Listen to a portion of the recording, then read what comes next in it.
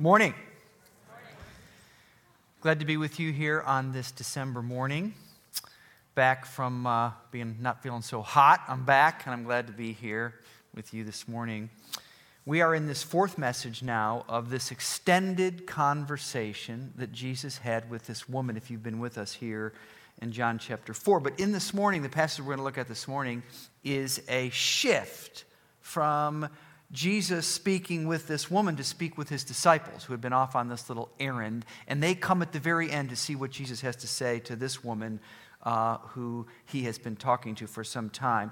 And Jesus, what happens is this conversation takes place between, see this in just a second, between Jesus, or I should say between this woman sharing with the people of her town. She says, this is her 15-word sermon. Come meet a man who told me everything I ever knew.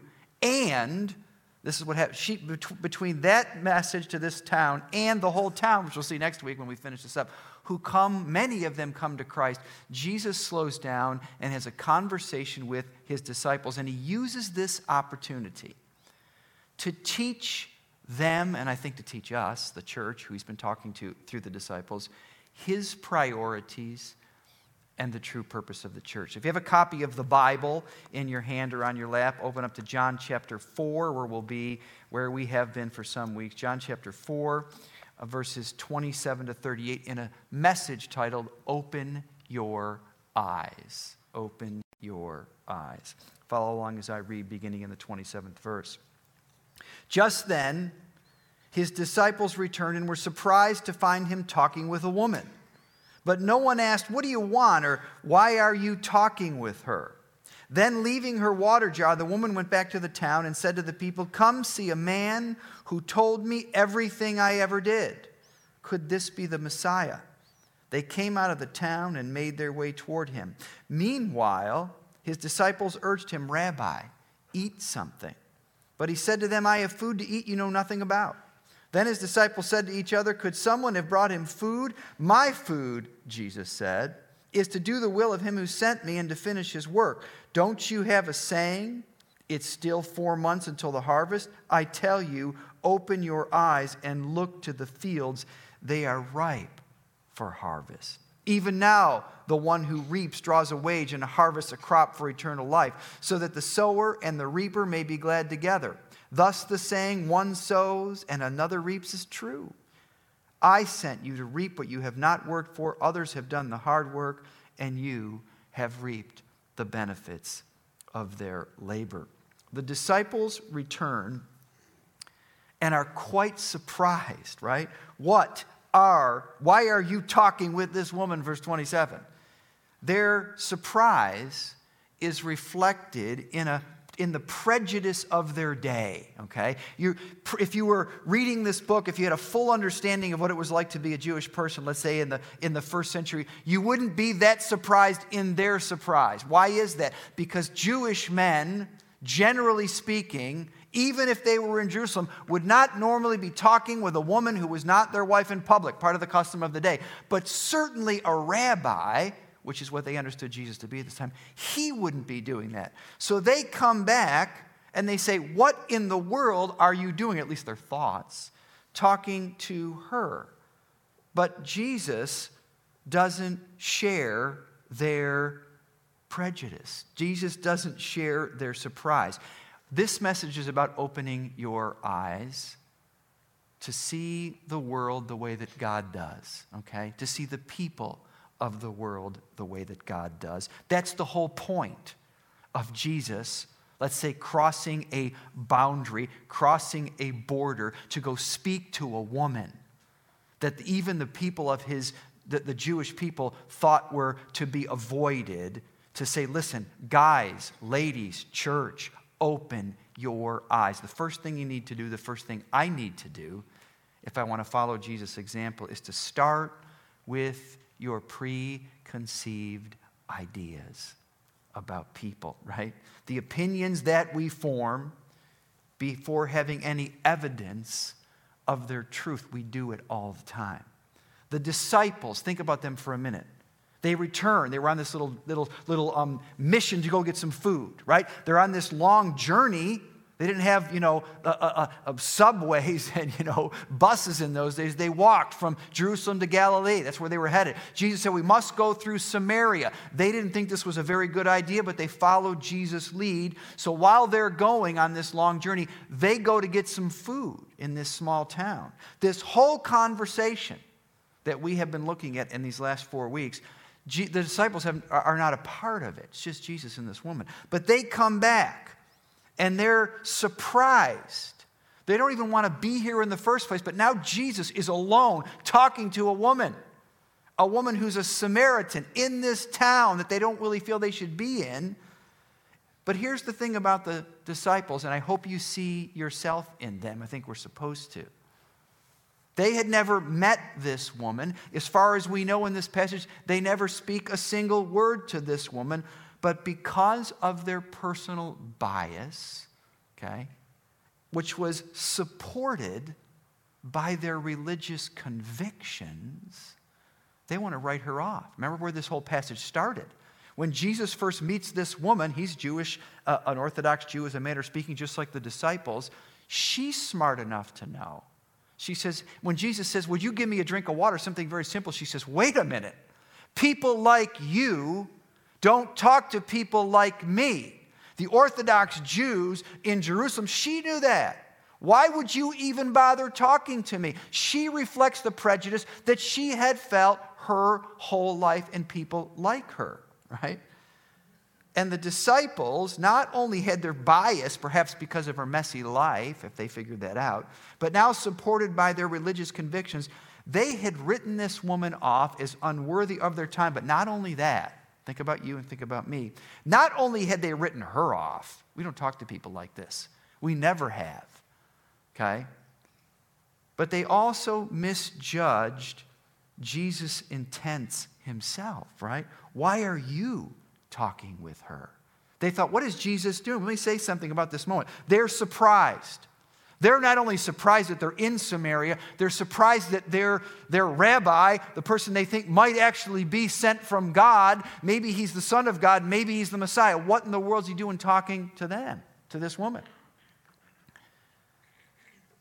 But Jesus is not making time with this woman, but neither is Jesus violating, listen very carefully, the Old Testament law, right? See, that's what they might have thought. He's violating the Old Testament law. But the Old Testament law actually says nothing about talking to people like this woman. Think about this. The Jewish people started, you know where the beginning of the Jewish story starts? Many of you do. Genesis chapter 12 and a guy named Abraham. That's where it all started. Abraham didn't have any special blood running through his vein. There wasn't any sort of a DNA test for Jewish people. Abraham was just a part of the general population. God came to Abraham and made a covenant, not based on his DNA, but based on a call of God and a faithfulness to Abraham. And the Jewish people started, and the whole thing started when God said, listen, I want to build a nation. I want to reveal myself.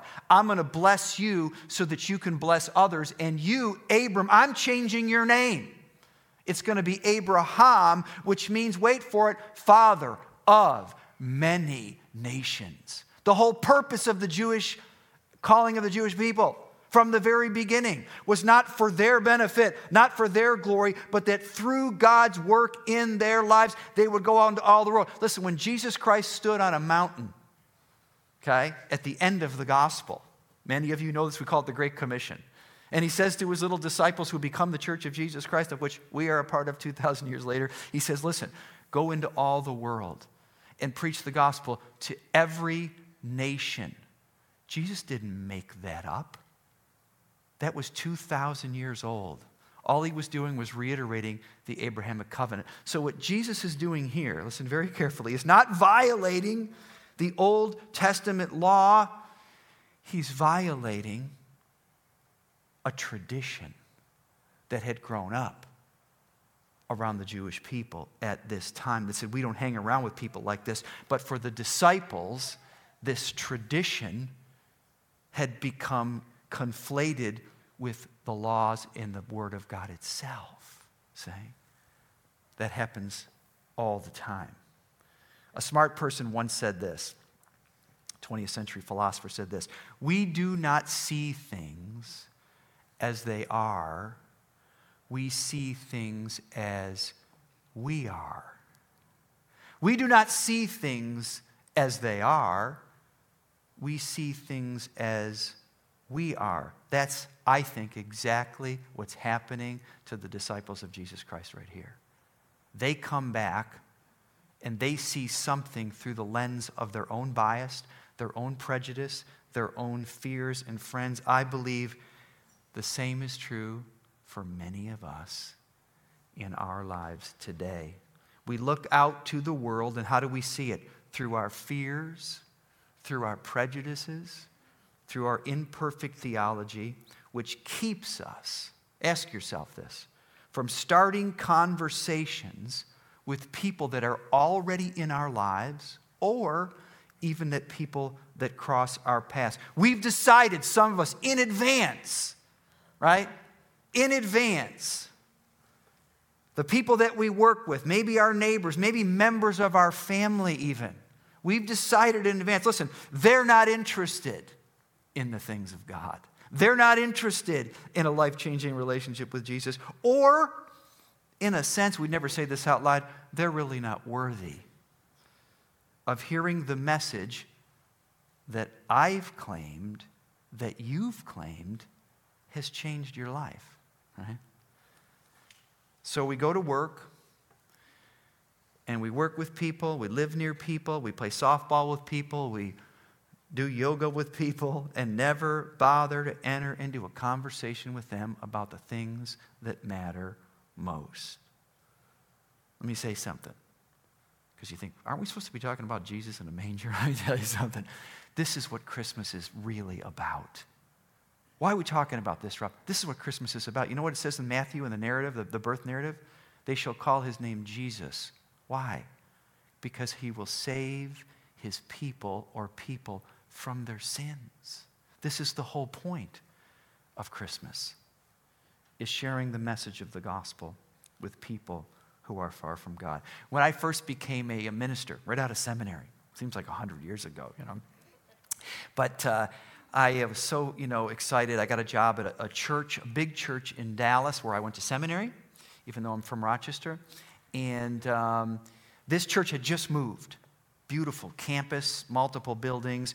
And it was in this beautiful part of Dallas, if you know Dallas. But it was on a major highway.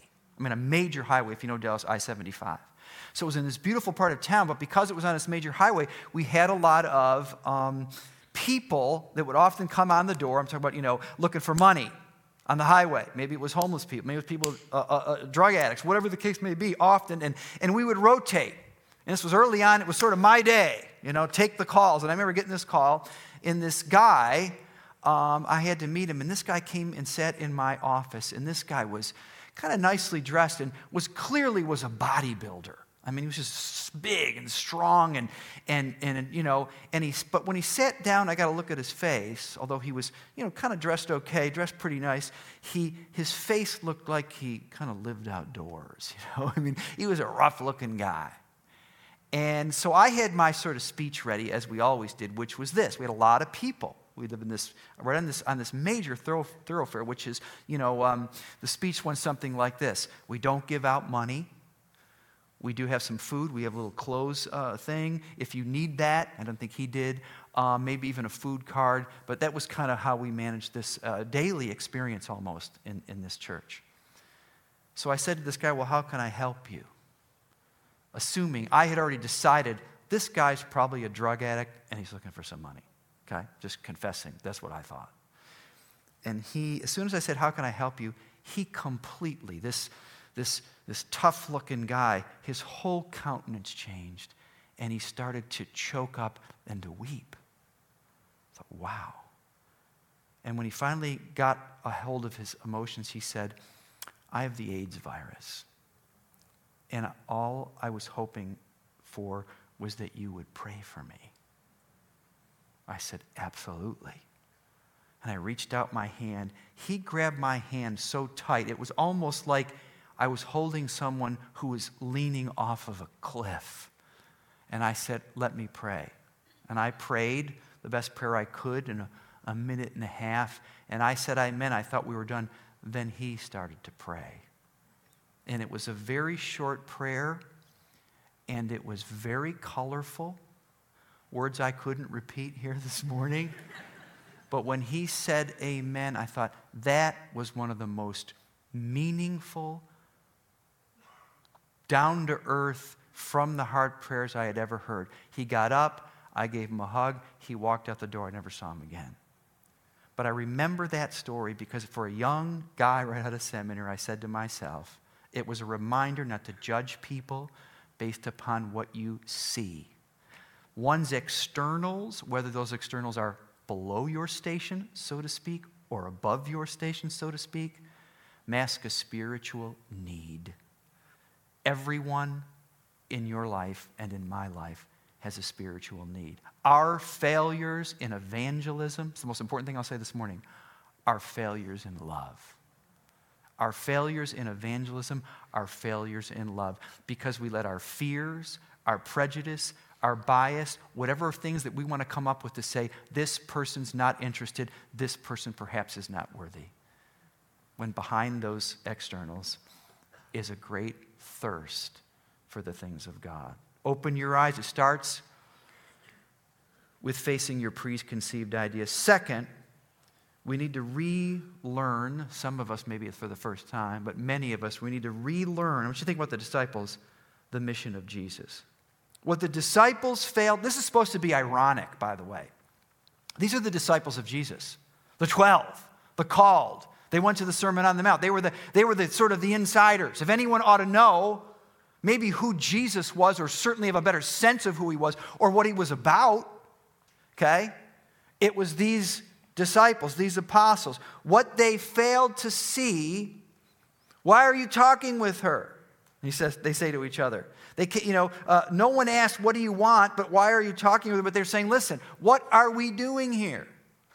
What they failed to see on their return trip was the mission of Jesus actually being lived out right before their eyes, okay? The mention of food. Master, have something to eat, right? Verse 31. First literal, then figurative. Jesus said, listen, they say, maybe Jesus is just, weak. He needs something to eat. Master, have something to eat. And Jesus said, listen, I have food to eat, verse 32, that you know nothing about. First, the mention of food physically or literally, then figuratively. Now it's a reference. What's Jesus talking about? He's talking about his mission. It's a reference to the Samaritans. They came out of the town after this woman's testimony and made their way toward him. Jesus said, listen, open your eyes and look at the fields. What's Jesus saying? I have food to eat. In other words, what I'm really about. This is what I'm about. Open your eyes, look to the fields. What is it? Verse 30. The Samaritan town, or many from this town, are coming because of this woman's testimony. Jesus says, that's what I'm about. But the irony was, these are the people. Think about the disciples. When he says, look to the fields. These men and women running in our way from this little town, they're why we're here. That's what I'm about. These were the same people that they had just walked by. They had just bought some food from, maybe sat in a cafe and had a cup of coffee or tea, and then walked by again all the time, if you read this passage carefully, wondering to themselves, why are we here? This is a waste of time. We want to do everything we can do to get our business done, but not engage with these people, okay? Let me just look at one verse that was mentioned last Sunday. Listen carefully. Relearning the message of Jesus. Do you and I really know the mission of Jesus? Because that's the whole point of being here this morning. Otherwise, being a Christian. What is the whole mission of the church? John 4:22 said this. John mentioned this verse last week. But Jesus is talking to this woman about worship. And he said this. You Samaritans worship what you do not know. What does he mean by that? It's a long discussion. I'm going to get into it. But they had kind of, let's call it half a loaf of theology. The Samaritans, the 10 tribes of Israel that were deported and some left behind in the history of the Old Testament, that was different from the Jews that went away to exile into Babylon, Ezra and Nehemiah, that came back 400 years before Jesus. It's a very quick Old Testament history lesson. But the Jewish nation was divided. That's why the Samaritans were sort of half-breed Jews, you might call them. But what they did is they believed in only the first 5 books of the Old Testament called the Pentateuch. They didn't believe, and there's no mention of the Jewish temple until after the book of the first 5 books. So they thought the temple was here, not far from where Jesus and this woman are talking. But the later revelation, David, the King David, was that it was in Jerusalem. But what Jesus is saying is, listen, you Samaritans worship what you do not know. You have an imperfect understanding of who God is and who the Messiah is. We worship, when he says we, he's talking about the Jews of Jerusalem. We worship what we do know. Now listen very carefully. This line is worth $1 million here.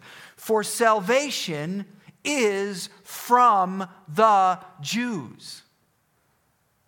Not salvation is for the Jews. Salvation is from the... What he's saying is, listen, what God gave the Jewish people. What did he give the Jewish people? The law, the land, the promised land, the temple, the worship. All of those great blessings were given to them, back to the Abrahamic covenant. You shall be a blessing to all nations. It wasn't given for their exclusive use. Thank you. So we can differentiate ourselves from other people. We can even say, we won't say this out loud, we're above other people. We're going to avoid other people. They were not given for you. They were supposed to be from you. Salvation is from the Jews. And listen, the same thing is true for the church. The faith that you identify with, if you're in this room and you're a Christian, or listening to me and you're a Christian, the faith that you identify with, the Bible that you might love and cherish, the blessings that you would honestly say you believe that God has brought into your life over the last many weeks, months, or decades, have been given to you so that you can, yes, benefit from them, but share them with others. Salvation is not for exclusively the church. It's from the church. This is the whole point of the message of the gospel. And the question is, do I know that? Am I doing that? Jesus is modeling this. Am I doing that? Are you doing that? But if you're not, okay, if I'm not, are you willing, it's the point of this message, to open your eyes to your fears and your prejudices, perhaps, and ask God to help renew your heart and redirect your life to be open to the people around you who, whatever they look like, whatever kind of car they drive, who beneath their externals have a spiritual thirst that nothing else in this world can fill. Listen, our failures in evangelism are failures in love. Okay? That's what this passage tells us. So number one, you need to face your prejudice and your preconceived ideas. We all have them. What are your preconceived ideas about people? Number two, many of us need to relearn the true mission of Jesus. Salvation is from the church. God gave you something so that, yes, you'd experience the forgiveness of sins. Yes, that you would know the power and joy of the Holy Spirit, but that you would turn around and be a conduit to other people in your life and in my life, okay? Lastly, we need to get going. That's what this passage really says. The hard work has been done, right? Don't you have it? I tell you, open your eyes, look to the fields, they're ripe for harvest. Verse 38, I sent you, listen very carefully, to reap what you've not worked for. Others have done the hard work, and you have reaped the benefit of their labor. He's saying, listen, what does he mean by that? Think about this woman's story. It's hard to believe when you read this passage straight that a 15-word sermon, this is what her sermon is, come see a man who told me everything I ever did, could he be the Messiah? Question mark. Now you could read, and then it says the whole town, or many of the town, much of the town, got up off their feet, verse 30, and said, "We want to hear this for ourselves." Now, why is that? You have to ask yourself, I don't get it. This woman was persona non grata. In other words, she was someone that no one really respected. She had a messy personal life. If Jesus did know it because he was the Son of God, certainly the people in this very small town knew it. She had 5 husbands, and who knows what all the reasons are. But she comes to the well in the middle of the day instead of in the morning with all the other women of the town. She's someone who's carrying around this shame. That's who she was. And now she comes and gives this short sermon, and the whole town says, we want to find things out for ourselves. Why? 2 reasons that I can think of very quickly. Number 1, the passion and conviction to which she attests in this statement shows how important her messy life was to her own thinking. In other words, it's an exaggeration for her to say, "Come meet a man who told me everything I ever did." The only thing that we know Jesus told her about her life was she had a messy relational life, and her understanding of the Old Testament was imperfect. There's 1,000 things about her life that aren't mentioned. But when she says, "Come meet a man who told me everything I ever did," what she's saying is, listen, the things that were most important to me, the things that most occupied my imagination, the things that most get me down, which was my own messy life, the shame that I've been carrying, he looked right. Here's a paraphrase of what she said. "Come meet a man who looked at the worst of me and loved me anyway." And she must have said it with such a passion and such a conviction in her words, and listen, in her eyes, that people said, "I want to find out more." Here's my question. When you share your testimony of a kind, right? Why are you a Christian? When I share my testimony, why am I a Christian? Do people see that same passion and conviction in my life? Okay, that's the point. So, get going, the hard work is done. It means 2 things. Let me just make 2 observations. Number 1, the passion and conviction in her story. But the second thing is, her sermon worked on this town because the point of this passage is this. We've said this before. The work of sharing the gospel, the message of Christmas, listen, it's not, God is already in advance working way ahead of you. The Holy Spirit is already gone before you in the lives of people. The Holy Spirit has gone before me, number 1. But the second thing Jesus is saying to his disciples when he says, listen, I sent you to reap what you've not worked for. Others have done the hard work. There's so much irony here. Guess who the others are?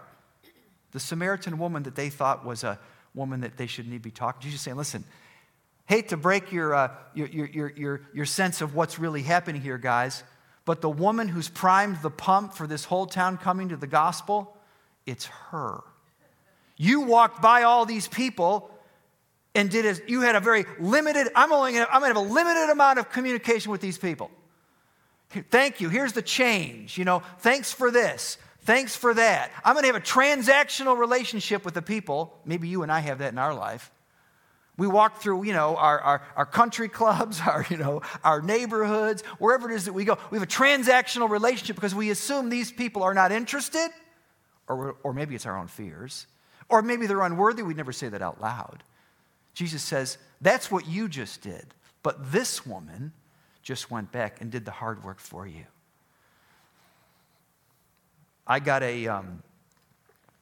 my brother just sold a house. He's storing some stuff in my basement, and in transition. And he's going this and that in Craigslist, a few things. I take a call for him. He said, "Would you take this? This guy wanted to look at a piece of furniture." Okay, fine. Just a couple days ago. So this guy comes over. I come down. He looks at the furniture. He likes it. He says, "I'll take it." Hands me the money. I put it in my pocket. The transaction is done. He's buttoning up this piece of furniture. He said, I'm ready to go. I'm standing in for my brother. He says to me, your brother told me that you're a pastor. I said, yeah, that's true, And then he immediately disclosed, I grew up Catholic. This guy was, my age plus. he said, but I married a Jewish woman, and I haven't been to church, basically my whole adult life. It's not my thing. I was fine. I said, that's cool. And I figured that was that. And then as we're just about getting done, he says, ask me a question. Can I ask you a question? Sure. I have these questions about the Old Testament. Okay. So I do my best. Answer. I thought we're done. Okay. Then he said, because he kind of self-disclosed, I'm not really a religious kind of a guy. Then he said, I just have a question about the New Testament. Okay, so we talked about the New Testament. Then he said, I have another question about the miracles of Jesus. Do you really believe in... So we started talking about the miracles of Jesus. Listen, 45 minutes went by. Now, when he got to the end, near the end of this conversation, he said this. He said, and now I kind of relaxed, I'm thinking, I don't know when this is going to end. I'm happy to do it. I'm standing up in the basement of my house. He said, I've heard that people say this, that they come to a place where they trust Jesus Christ as he used this word, their personal Lord and Savior. I thought, is this a skit? I didn't know what was going on. And I said, well, that's true. I thought, is this guy, And I said, that's very true. And I said a few things about my own life. And then he said this. He could probably look at the look on my face like, what's going on? He said, well, you see, I have a cousin who's a lot like you. In other words, who's a Christian. And I said, oh, now I understand. I sent you, Rob, to reap what you have not worked for. Others have done the hard work. That's what Jesus is saying. Guys, listen. There are people, here's my point, I'm done. There are people like this guy in every life in this room and everyone listening. You don't have to get on a plane. You don't have to do anything unusual. You and I walk by people, work with people, live by people, hang out with people, play softball with people, play hockey with people, go to the store with people, all over in our family who are just like this guy. And Jesus is saying, listen, open your eyes. Face your preconceived ideas about other people. Face your own fears. Relearn the message of Jesus and get going, because a lot of the hard work has been done. Okay? A lot of the hard work has been done. If we want to reach people who are far from God, we need to see them the way Jesus does. Here's our takeaways. Number one, you need to start with your preconceived ideas. I mean, really take some time, write them down, because they're different than mine. Confess them and ask God to redirect your life. What are your preconceived ideas about the people in your family? What's your preconceived ideas about the people you hang with and work with, but you haven't had a conversation with this work colleagues forever about God or in a very long time? Write them down, confess them, ask God to redirect. Listen, relearn the message of Jesus. We need to stop, we would never say this out loud, avoiding people. And we need to start being open and, in a sense, lovingly move toward them in conversation. And then we need to pray and ask God, who are those people in our lives? We need to get going because the hard work has been done, right? God is going in before you. Jesus is going before you. Amen?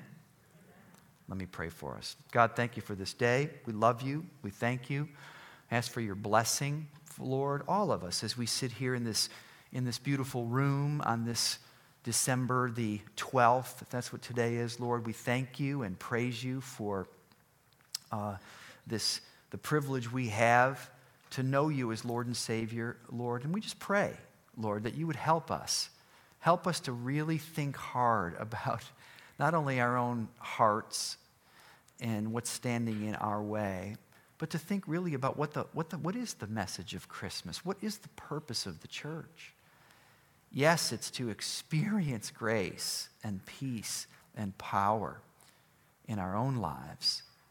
But Lord, you've called us to share it with people in this world who are ever more in caught in the confusion and the division of a world that's lost its way. Lord, help us, I pray. Help me, help us to open our eyes and to see people the way you do. And in your strength and your power to go reach them, we pray. In Jesus' name, amen. Amen. Watch this brief video about Christmas Eve before you go. Have a great Sunday.